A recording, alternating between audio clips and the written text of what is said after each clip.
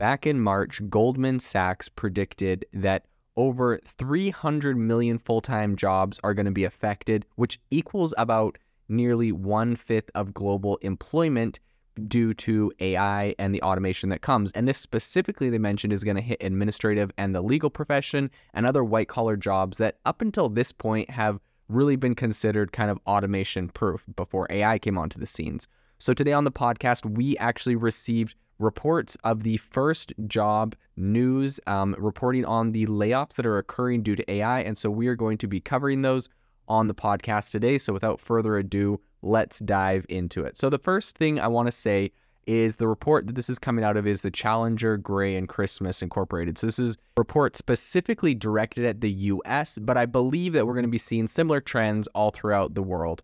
So in the report, they said that 3,900, which is close to 4,000 jobs, were lost in May last month due to artificial intelligence. This is the first time that this research outlet has listed AI as an actual reason for job cuts. And what's interesting is AI actually ranked 6th place among reasons given for job cuts. So the first place was the businesses were closing. There's about 19,000 jobs lost because of that. Market and economic conditions, about 15,000 from that. Cost cutting was about 8,000. Voluntary severance and buyouts was another 8,000. And restructuring was 5,000. So this comes just a couple of months after Resume Builder, which is a career site for, creating resumes and whatnot.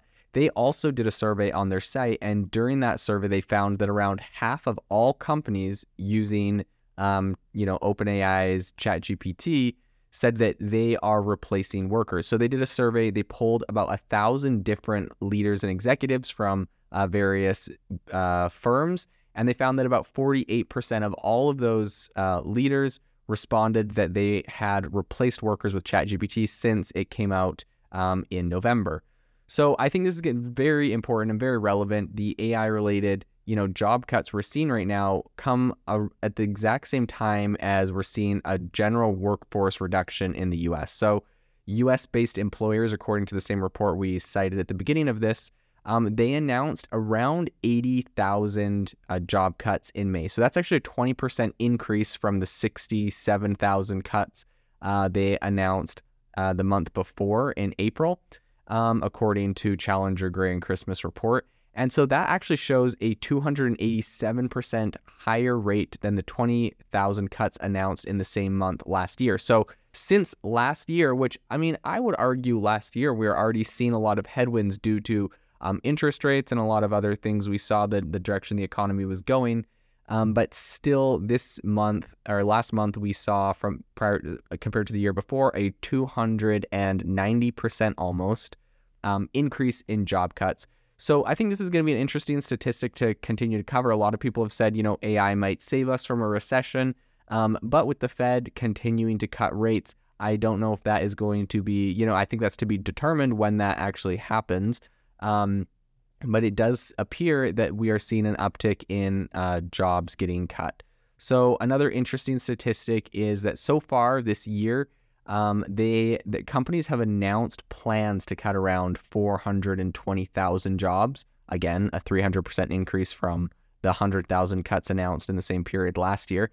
So this is actually the highest January to May total cuts. Well, okay, technically, COVID threw a wrench into everything because in 2020, 1.4 million cuts were recorded, but obviously COVID was exceptional. The entire economy and the entire global economy largely was shut down in many, many countries.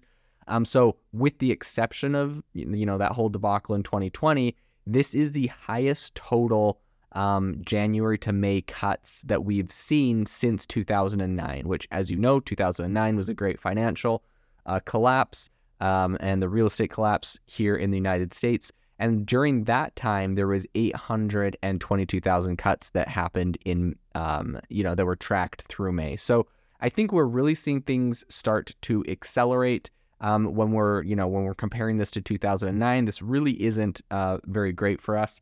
So another sign, I think, overall, that AI really is kind of infiltrating the workplace and really getting in there and perhaps replacing jobs.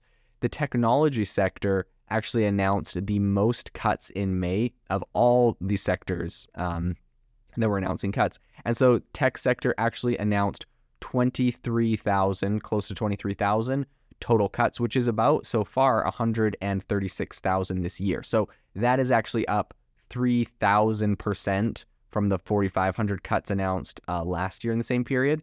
So to be honest, the tech sector really has now announced the most cuts for the tech sector since 2001, which is, those who remember, 2001 is right after the dot-com bubble, when 168,000 jobs were cut for the entire year. So if you think about that, dot-com bubble happens, let's just say 170,000 cuts were announced for the entire year. So now look at what's happening this year. This year, we've already had 136,000 jobs. So in my mind, there's no way, right, with 20,000 this month. So just doing some simple math, I'm assuming we're going to go over 200. We're going to blaze past 200,000 and absolutely kill the job cuts that we saw, back in the dot-com bubble. So this doesn't look particularly good. I think this is also at the moment paired with the fact that consumer confidence, which is a metric we measure here in the US, is down to a 6-month low. And job openings are flattening. So companies appear to be kind of slowing down the hiring. And I think a lot of people right now are anticipating a slowdown. And that's what Andrew Challenger, a labor expert and senior vice president of Challenger, Gray and Christmas Incorporated, said in their statement around this whole report. So I think that this is a really interesting time for us to watch in the economy. We're seeing a lot of broad steps. And I think that this is interesting and this is pretty important because essentially these job cuts are coming as a lot of businesses are adopting this advanced AI technology to automate a lot of tasks. Now, the one caveat I will say, and the one, I guess, silver lining on this cloud that many people may say, oh my gosh, AI is coming to take all over jobs. The question I would ask is, prior to AI, we were already seeing a pretty dramatic slowdown in the economy, right? We had interest rates were being raised. The Fed was doing quantitative tightening, where they're essentially dumping all the stocks they bought during COVID that they were using to prop up the economy, and dumping a lot of their assets. And so with this quantitative tightening, obviously the economy is going to get worse. Things are going to be harder. It's harder for companies to get loans on their money, et cetera, et cetera. So I believe the silver lining on all of this is, I think, while we could measure, oh my gosh, AI is taking all of these jobs, I also think that perhaps the companies that are replacing employees with AI may have also actually just went bankrupt or out of business without the help of it. So, I think that there's a case to be made that AI is actually, the companies that are replacing people with AI, and probably there's a lot that aren't even reporting this. I think that a lot of companies are able to stay relevant and stay in business during a downturn by automating things due to AI. And so I think that AI may actually be beneficial to the economy in a way that we're not currently measuring. So another important thing to mention is the fact that the artificial intelligence industry is expected to grow by more than $1 trillion. And that is something that has been reported on by Bloomberg in the Bloomberg Intelligence Analysis. And so I think this is the first time that AI was, really included in this Challenger report. So it's the first time we're seeing this data of how it's replacing people. But it's interesting because we're also seeing a lot of anecdotal examples of this in the news. I think the Washington Post reported this week on a couple different copywriters who lost their jobs because their employers or clients decided that ChatGPT could just do the job better at a cheaper price. I've actually had the same conversation with people on LinkedIn recently.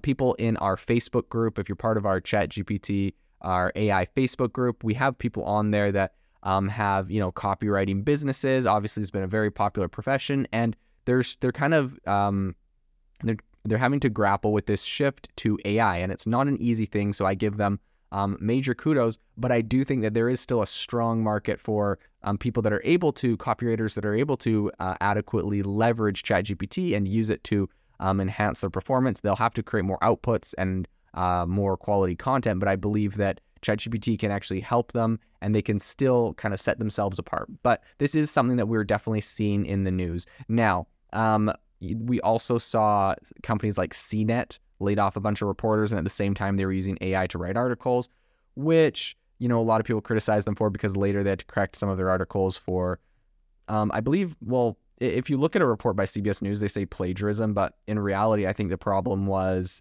they were getting them to write some financial articles, and this was with ChatGPT 3.5, and it was really bad at doing calculations, and so it had just calculated some formulas wrong, so they had to go and fix that in some. I think it was like some articles about interest rates and stuff. So, I mean, that being said, I think definitely get ChatGPT to write articles for you. I think that's great, amazing, especially if you have really complex prompts and you really work with it to write some really unique content, but definitely have a human look over it. I think that kind of goes without saying. In addition to this, I think the mainstream media really likes to kind of jump on some of the cases where ChatGPT did a bad job. Of course, it's going to do a bad job on some things, like get a human to review this. I don't think that's anything revolutionary to say, but earlier this year, Helpline used a chatbot to replace some of their staff members who had actually unionized. And during that, it was giving some people different eating disorder advice. So actually, I don't think this was Helpline, the website. This was an eating disorder helpline. So that was using this. But in any case, they ended up having to pull the plug on that because the bot, I guess, gave some people some bad dieting advice, which of course is very possible. So I think you really got to be careful how you're using GPT and what use cases. I think it's important to have humans review a lot of the stuff. So I think this is also directly impacting TV and entertainment. We've seen a lot of writer strikes happening recently. A lot of this started in May with different writers demanding better pay, job security, and they were asking essentially for a near total ban on the use of AI to produce written entertainment content, which personally I think is outrageous and unrealistic. But they obviously feel threatened by it. But why do they feel threatened by it, right? Like, they feel threatened because they know it could actually do a good job. So I don't really know if going on strike and trying to get a total ban is ever going to be effective with this. I think you just have to learn to leverage it. I know that a lot of people don't like to hear that. A lot of people, are like, hey, this is my creative outlet. This is what I've always done. This AI is coming in and ruining it. Like, I'm sorry to say, but sadly, this is the case. The AI can do this. The AI will do this. It is cheaper, and you kind of have to get on board or it will replace you. And I'm not here to say that's good or bad. That is just the reality of the capabilities when a technology improves and it can do something for cheaper, faster, and people will use it and it's more economically viable. That's just the way it's going to go. So in any case, I think different analysts note that with a lot of different previous technology that's replaced human workers, generative AI is already creating new jobs. And this industry, like, as you know, is really exploding right now. So I think we are going to see jobs that never existed before. Of course, there's prompt engineer that I can name as one. But I think what's important is there's prompt engineer in every industry. A lawyer is going to know how to be the best prompt engineer for law content and for a law area. And there's going to be prompt engineers that are doctors that are going to know how to do the medical field the best. And so I think that it's going to be really interesting to follow how this comes out. In addition to this, Ben Emmons, who's a principal at New Edge Wealth, on Friday recently said in a note that generative AI is expected to become a monster employment generator because of estimates of a mushrooming $1.3 trillion AI market that's going to boost sales and ad spend for the tech industry. We're already seeing companies like NVIDIA rise to trillion-dollar valuations because of this technology, and I think that this is just the tip of the iceberg on where this goes, how much is going to proliferate, and how much we're going to be using this technology. So I really do believe a lot of new jobs are created. Definitely it is scary to see, jobs being lost, the 4,000 jobs that were directly replaced by AI. But I do think there are some silver linings. And I think at the end of the day, the best thing we can do is learn how to harness it and become experts on AI so that we are part of the people that are not replaced and we're able to improve our careers and our current businesses.